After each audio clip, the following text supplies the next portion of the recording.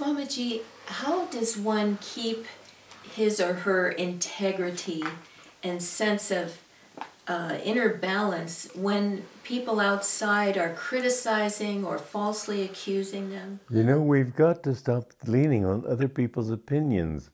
If a thing is true, it's true, and it doesn't matter who says it's not. There was an interesting psychological experiment that was conducted. They put two lines on a blackboard. The top one was obviously longer than the lower one. Then they had 5 people, and they told the first 4 to say that the shorter, the lower line was the longer. In 80% of the cases, the 5th person said, yes, the lower line is the longer.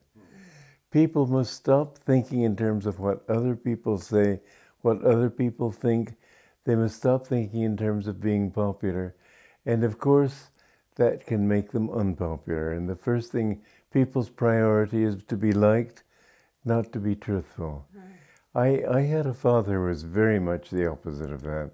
And I told him this story, that I would certainly not be in that 80%. But I know that one time, for example, he was, we went to a circus in Grand Haven, Michigan. We were in this country on vacation. And we paid to go in. Then when we got inside the tent, they wanted us to pay again to sit down. My father simply wouldn't do it. We all just stood there, and the man was so angry with us, he said, I hope you die! But my father just calmly stood there, and I respected him for that. I was sort of dying of embarrassment, but I knew it was right. I remember one time also in Capri, on the island of Capri. They say Capri, it's Capri. And we went up to Tiberias, and we got down from the bus, and we're looking, and after 2 seconds, the bus driver said, all right, let's go. My father said, no, I'm going to enjoy it. And when he had enjoyed it, as he felt he deserved to, then he got back in the bus, and the man was quite upset. But my father didn't care what other people thought, as long as he felt that he was right. And I admired him for that. It made it unfortunate in the sense that when I started seeking God, that was a value too high for him. And so he couldn't embrace that, and he was very upset with me.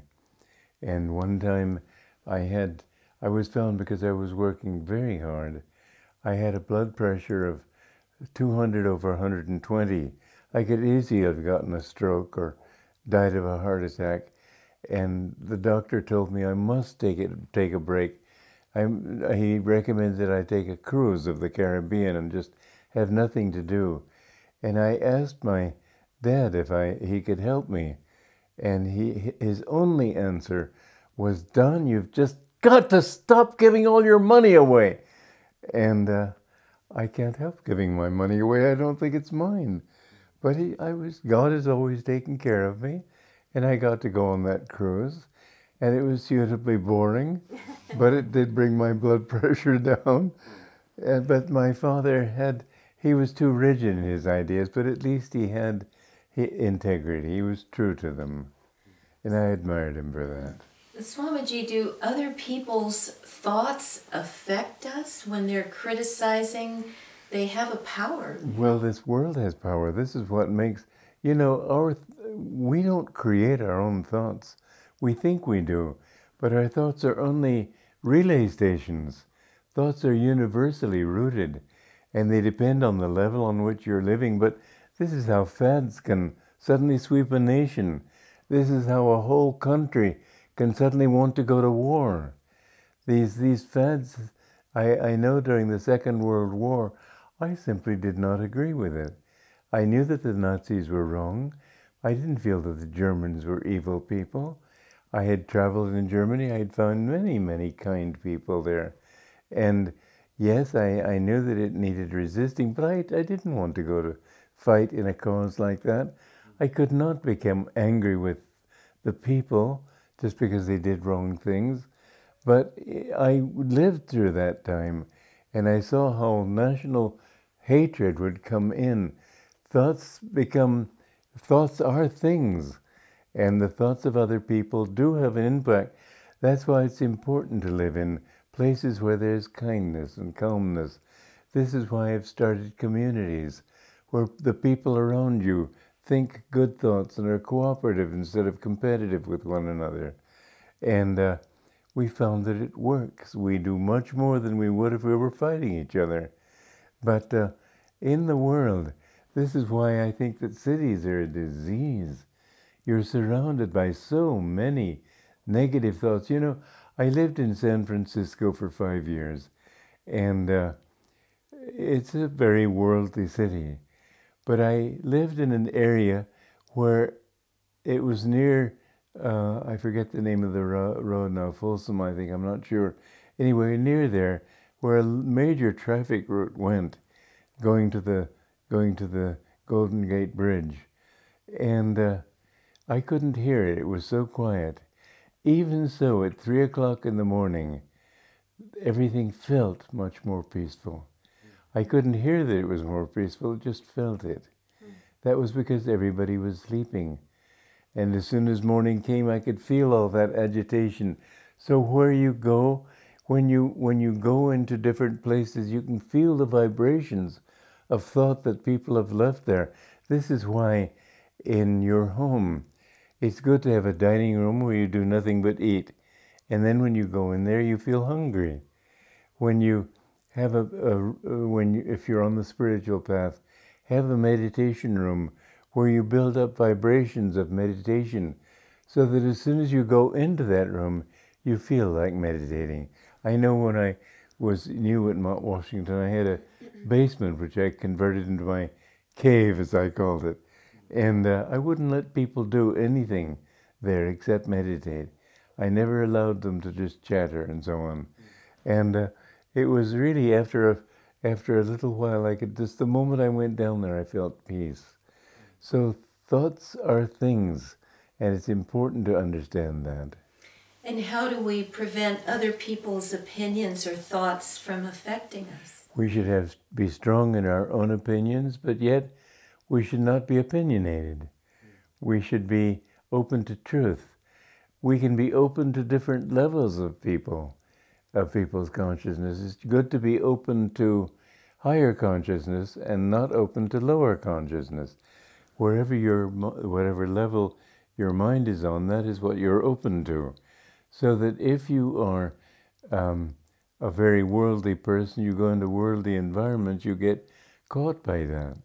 So it's good to be in places where people's thoughts are more peaceful. It's easier to find peace in the country than it is in the city. And it's very difficult to find real peace of mind in the city. You've got to be on constant guard. But nonetheless, one thing that helps you is to surround yourself with an aura of light. Another way is to close your hands in front of you and behind you and chant Om Tat Sat, Om Tat. This is the Sanskrit version of the Trinity. Om Tat Sat, Om Tat Sat. Incidentally, I've mentioned Om before. We write Om, O-M. Really speaking, we should write it A-U-M. But because in English people would say Aum, that's wrong. There are two sounds of A in Sanskrit, the A and the A. In this case, it's Om. But in English, we have very few pure vowels. Om is correct in English. But in Italian, if you said it, it would be Om. That would be wrong. It should be Om. Because this represents the creative vibration, the preservative vibration, the all-dissolving vibration, Brahma, Vishnu, and Shiva. So you put your palms Put your hands here, in front and then weave a circle of light around your body. and touch the palms. And touch the hands in the back. Another thing is to meditate and calm the vibrations of your heart, and then radiate harmonious vibrations and light all around you. When you have to go into negative places, it's good to meditate first and then have that practice consciously, and so that you may be with very worldly people, but they won't be able to touch you then. Nonetheless, Yogananda said, it's good always to keep a spiritual bodyguard.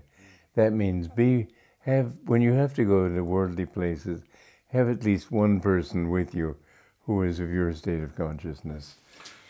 Swamiji, there's a broader kind of environment, the culture that we live in. Are there cultures that you feel more in tune with and are willing to sort of take the vibrations of that when you're in those places? Well, I grew up in many cultures. I was born in Romania. My parents were American, so I had Romanian and American, and then I had to go to school in England and Switzerland first, then in America.